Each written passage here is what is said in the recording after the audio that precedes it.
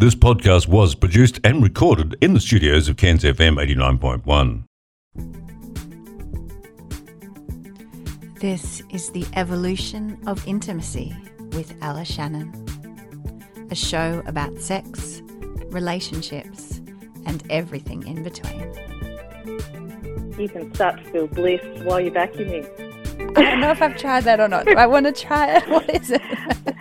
Very complex, very interesting. Flogging, whipping, caning. So there I was in my high heels and my little dress.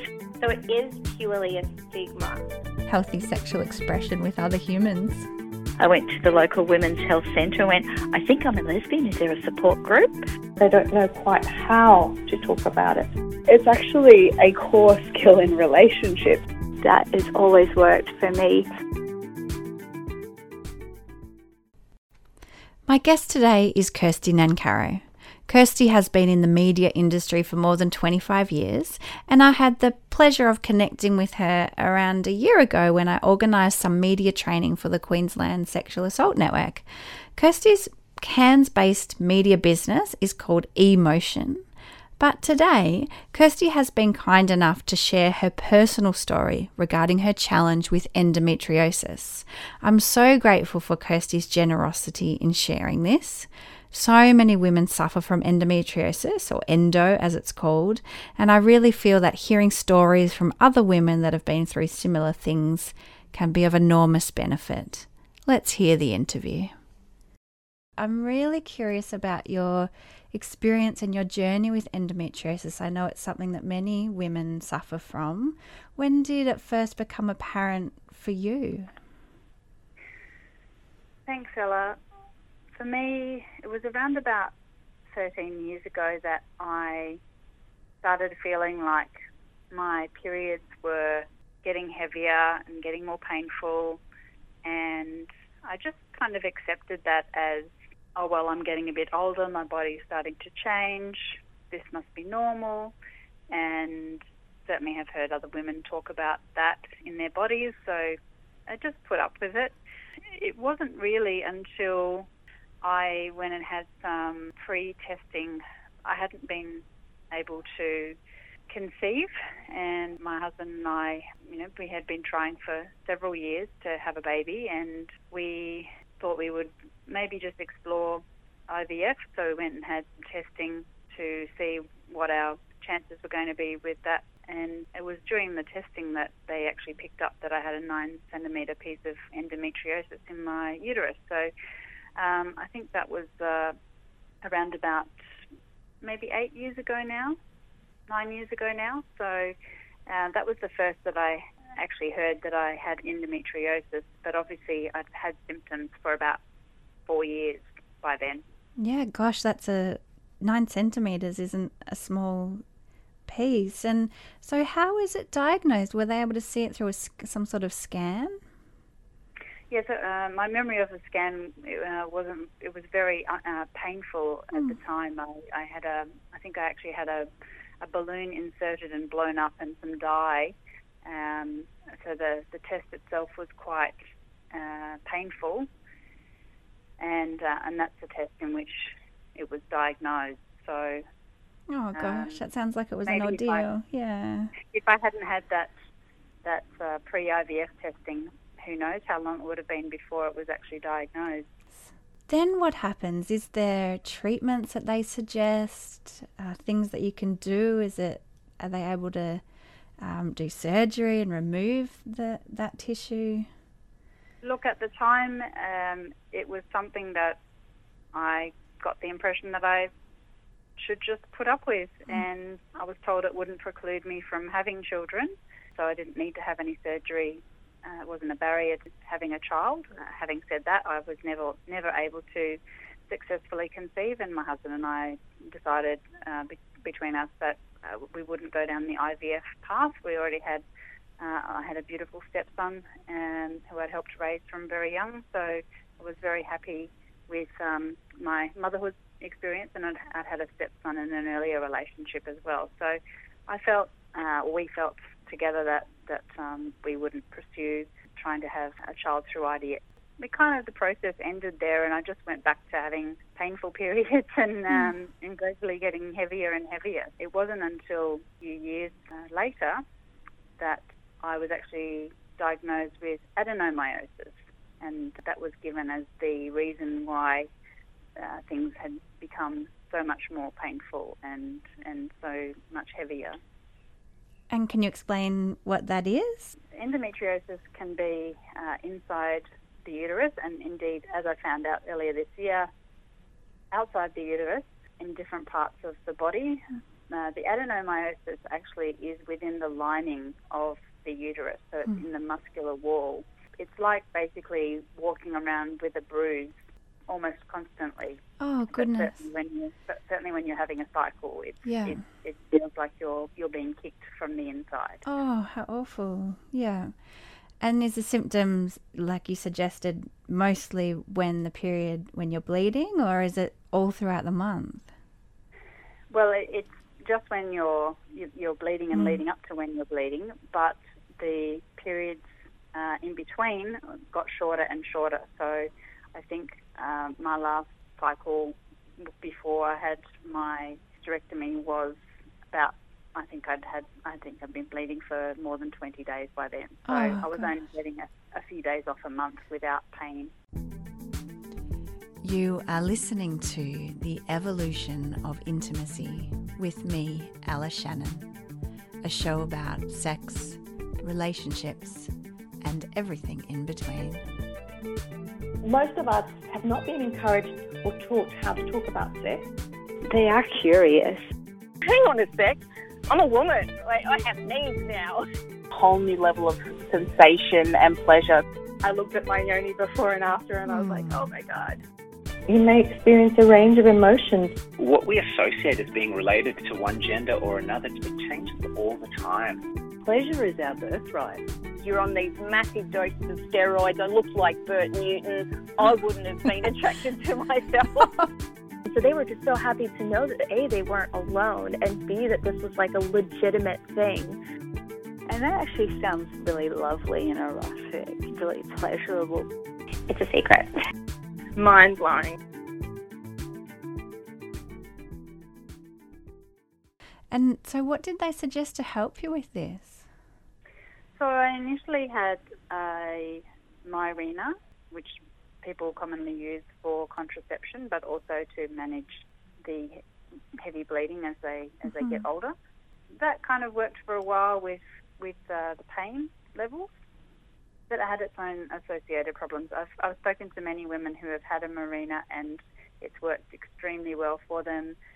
They've never had a period again. They're extremely happy. For me, I never stopped having a period, but it was much more bearable. Yep. But unfortunately for me, had the side effect of promoting infection. So I swapped one problem for another, and really was no better off, because I might not have the pain and the heavy bleeding, but I also had constant infection. So I eventually made the decision to have that out.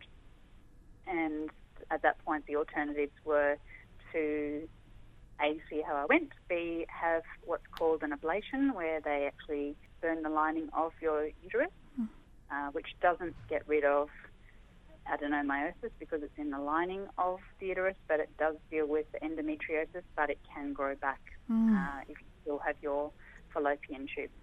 So I thought I would try that next, and it's a less invasive procedure. The actual procedure only takes 5 minutes, but you are under general anaesthetic, so it was a day off work and immediately able to get up and about.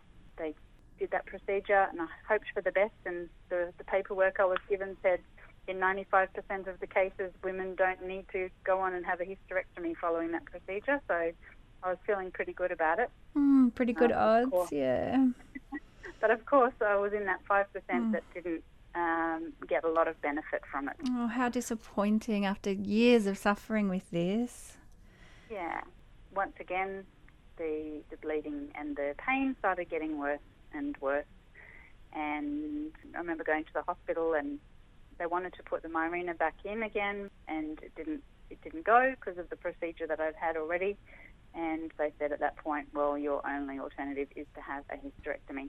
Oh, wow. So I'd been having that conversation with myself for a while anyway, that I was comfortable with making that decision. I'm at a time in my life, in my mid-40s, where I'd pretty much been at peace with not being able to have any children of my own. Even though that was difficult, I had dealt with it, so I thought I'm ready to get rid of this very troublesome uterus. Wow. And there's different types of hysterectomies, so I understand it depends on how much is removed and for different reasons. What happened for you? So I was told that my uterus was quite enlarged, but that I should still be able to have a laparoscopic hysterectomy, which is keyhole surgery. You know, they do amazing things with keyhole surgery these days. So I was told I'd have a couple of incisions either side of my belly button, in my belly button, and possibly one below my belly button. And then the uterus would be pulled out of my vagina, which obviously is used to having much bigger things come out of it, like babies, and that was the procedure that was planned. Okay. Unfortunately, when I got into the surgery, they tried for an hour and a half, and they actually discovered that I had endometriosis in various other parts of my body, not just inside my uterus. So it was actually attaching my bowel to my uterus and my bladder to my uterus. Wow. So it became a much more involved procedure. I went in there thinking I'd be out in a certain period of time, and I remember being in recovery and waking up and looking at the clock, and it was 5 p.m. and I was like, oh, what happened? Something went wrong. Something didn't go to plan. And they told me that they had to convert to open surgery after an hour and a half because it was just too dangerous to try and detach the uterus and the fallopian tubes without damaging the other organs. So I was initially a bit shocked about that and had a bit of grief, but then when the surgeons came to talk to me about it the next day and explained why, I was just very grateful that they hadn't damaged my bladder or my bowel in the procedure. Oh, absolutely. God. You are listening to The Evolution of Intimacy with me, Alice Shannon, a show about sex, relationships, and everything in between. Most of us have not been encouraged or taught how to talk about sex. They are curious. Hang on a sec. I'm a woman. I have needs now. Whole new level of sensation and pleasure. I looked at my yoni before and after and I was like, oh my God. You may experience a range of emotions. What we associate as being related to one gender or another, it changes all the time. Pleasure is our birthright. You're on these massive doses of steroids. I look like Bert Newton. I wouldn't have been attracted to myself. So they were just so happy to know that A, they weren't alone, and B, that this was like a legitimate thing. And that actually sounds really lovely and erotic, really pleasurable. It's a secret. Mind-blowing.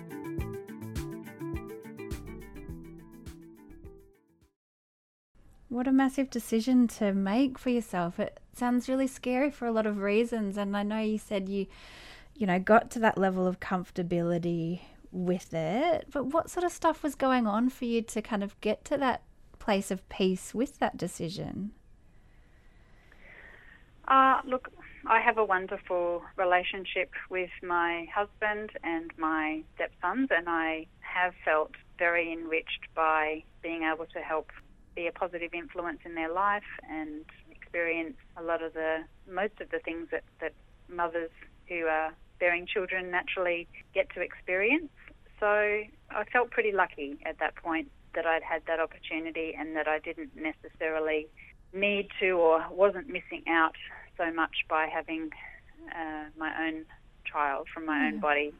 It still would have been something that I would like to have shared with my husband, but I felt that at this point we had tried and tried and tried, and the actual pain I was in and the bleeding was being far more disruptive to our life than it was worth it. So faced with the prospect of not being able to have children, definitely, or having a pain-free life where I could actually get my body back, I decided on option 2. Oh, absolutely. It sounds like a no-brainer when you put it like that, for sure.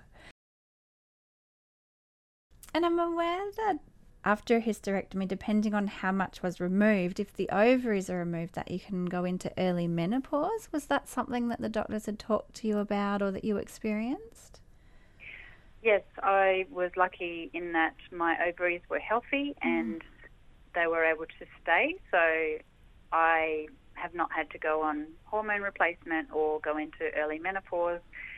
I should go into menopause when my body had originally intended it, whenever that might be. It might be in the next few years, it might be longer than that. So they were able to take the cervix and the fallopian tubes. So I was told with the fallopian tubes removed that my body shouldn't be producing any more endometriosis. So I still have some deposits in my body, but they are not causing me any problems, any pain. So Great. what has been removed are the endometriosis, obviously, that was inside the uterus, and the adenomyosis, which is in the lining of the uterus.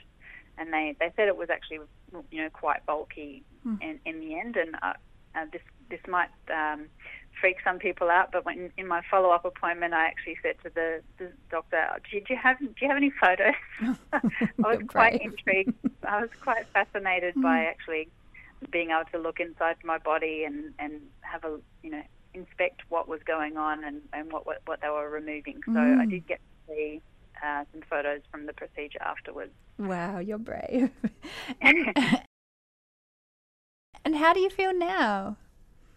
I feel fantastic, Ella. I just feel like I have my life back. It's amazing. Like, literally got used to having tampons in every bag, stashed everywhere in the car. My husband was carrying them around for me. We had them just pretty much everywhere because it got to the point where I didn't know when I was going to need them. I remember, I think I mentally made the decision about having a hysterectomy when I was practicing for a dance performance, and I found myself actually having to run off every 20 minutes and replace the tampon, and by the time I got home I was actually really concerned about the amount that I was bleeding, and my husband was out at the time, and I called him and I said, I think I might need to go to the hospital, and I did. I ended up going to emergency, and I thought, I can't keep going like this. Just way too disruptive to everything. It sounds awful. So in retrospect, the operation was worth it? I don't have to think about being caught out or being in pain. Being able to feel good about my body again, that's been a huge thing. I didn't really feel like a woman for the longest time because I was angry with my body. It was letting me down all the time. It was either causing me pain or inconvenience or both. And it hadn't given me the thing that I wanted it to, which was a baby. Yeah. So basically by the end I was happy to be rid of my troublesome uterus. I bet, yeah. And while there's nothing wrong with period sex, if you're in pain and bleeding, I'm sure that would have put a dampener on your sex life, and you don't have to go into this too much. But has that been enabled to come back now after your surgery? Absolutely, and I have the most beautiful patient husband, and I never felt under pressure or like I was letting him down or anything like that. But I am so grateful that we've now been able to resume a normal life and normal intimacy, because you're right, even though periods aren't a barrier, if they're running almost a month, get a few days off and you're feeling like crap because you're blown up like a balloon or, worried about heavy bleeding or in pain, you're not really feeling sexy. Not at all, yeah. Oh, he sounds like a good man, and I'm so happy for you that you've got your body back and you're able to enjoy life again in a more full way. Yes, it's good, and the more people I talk to about this, the more I discover that women are just putting up with the pain, and I did for 13 years, and I'm really glad that I don't have that anymore. So I think if women are concerned about changes that they've experienced and they're feeling like they're in more pain than they they were before, or they're bleeding a lot more, then please go and get it checked out.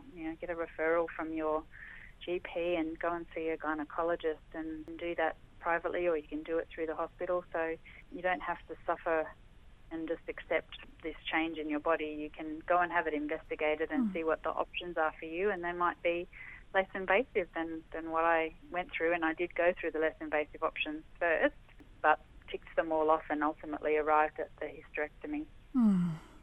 For people that do have that diagnosis of endometriosis, you said that is it called Endometriosis Australia as a support organisation? Yeah, I'm really pleased to see that more people have been talking about this in the last few years, and I think it's a lot more widespread than people realise. So there is an organisation called Endometriosis Australia, and they put out a newsletter, and they have resources, and they have people sharing their stories, and they have a Facebook page. Yeah, I would encourage people to go and check them out. The website is www.endometriosisaustralia.org. Use the tools that are there to support you. Reach out to people in your community, in your circle of friends. Maybe there's someone who's been through this.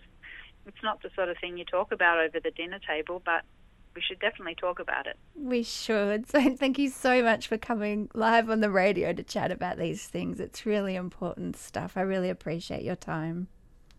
My pleasure, Ella. You've been listening to The Evolution of Intimacy with Ella Shannon. We're feeling juicy the whole day. Every desire I could possibly think of. What sort of impact would it have? They want it, they're going to go and get it. They don't think of long-term consequences. Oh, did that feel really nice? Oh, yes, that felt really delicious. Being able to feel good about my body again, that's been a huge thing. All anybody really wants in this world is to feel seen and heard. We actually do have a lot that connects us physically. It's making people feel good. There is a real sense of hopefulness that returns in the relationship. A really beautiful thing. Take that beauty and that calmness and that bliss and that sense of peace out into the world.